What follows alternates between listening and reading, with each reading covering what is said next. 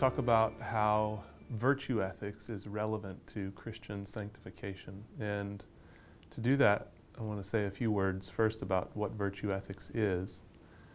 Virtue ethics is a way of thinking about the moral life that traces all the way back to the ancient philosophers, particularly Aristotle.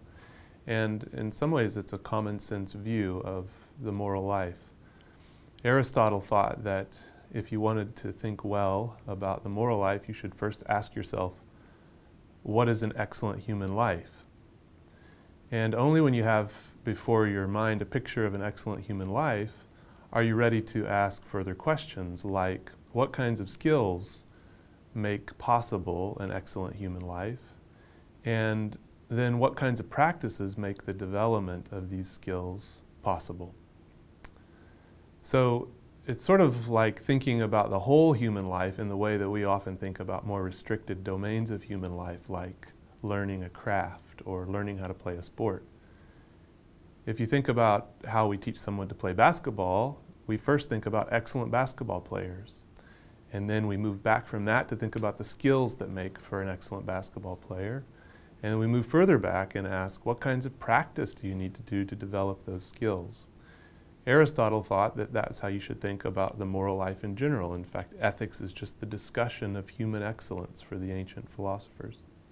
And the set of skills that are needed, on Aristotle's view, for an excellent human life, he called the virtues. For him and many other ancients, there were 4 cardinal virtues: wisdom, justice, courage, and temperance. And the idea was that if you could find a set of practices that enabled people to develop those virtues, you would put them in position to lead excellent human lives. A couple of other things I think are important for understanding how virtue ethics might be relevant to Christian sanctification. One is that Aristotle thought that if you want to live a life that is satisfying and that is not fragmented, you needed to pay particular attention to human emotion and human desire. So it's not enough to simply force yourself or be motivated by duty to do the right thing at every moment. Rather, the ideal is to be inclined to do the right thing. And we see this again when we think about those who are excellent in, say, a sport. If you think about what makes LeBron James so excellent, it's that he just naturally reacts in the moment in a way that enables him to do the best thing. So the goal of the moral life for Aristotle is not just to do the right thing, but it's to do the right thing for the right reasons, with the right motives, with what he calls a settled state of character. So the ideal is to have our desires shaped so that we naturally incline to do that which makes for an excellent human life. Now, if you think about the way that most modern people think about the moral life, you'll notice that a couple things are missing from the ancient description. One, Aristotle doesn't talk a whole lot about rules. And 2, Aristotle doesn't talk a whole lot about the rightness and wrongness of discrete acts. That's not because he didn't think there was a place for rules or for the evaluation of discrete acts. But Aristotle thinks those things are secondary. In some ways, modern moral philosophy switches this around. Modern moral philosophy focuses on the rules that we need to live a moral life and achieve agreement on what is good and bad, and on the evaluation of discrete acts. I think the reason that virtue ethics is so helpful when we think about Christian sanctification is that Christian sanctification similarly is about moving beyond the sort of duty-bound rule following, and it's the hope that our hearts are actually transformed, that we gain a new nature so that we follow in the way of Jesus and do the things that God loves out of deep desire and inclination. Virtue ethics then gives us a way of structuring that conversation. So, virtue ethics suggests that we ought to think about the kinds of virtues that make it possible for us to naturally, so to speak, follow in the way of Jesus.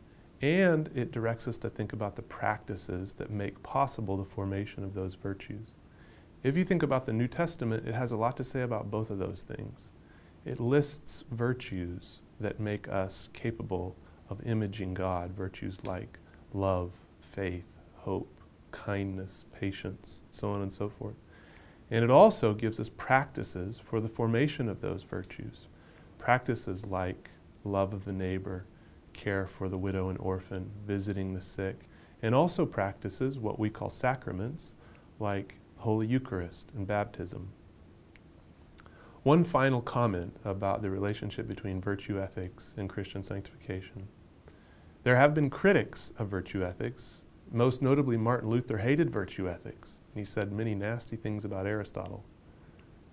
The reason Martin Luther was suspicious about virtue ethics is because that he worried that virtue ethics was a way of enabling human persons to live well through their effort alone. So he worried that focusing on virtue ethics would displace grace from the center of the conversation.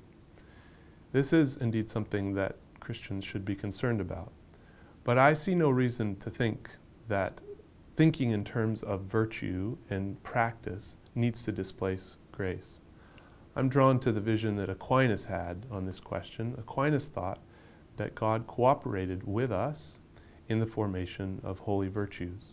He thought that God had given us the natural endowments that made it possible for us to develop natural virtues, but also that by special grace, God had revealed to us our new end, our new destiny, that God had given us special practices called the sacraments and the works of mercy to enable us to develop holy virtues, and finally that God had given us the Holy Spirit who encourages us and empowers us at every step along the way.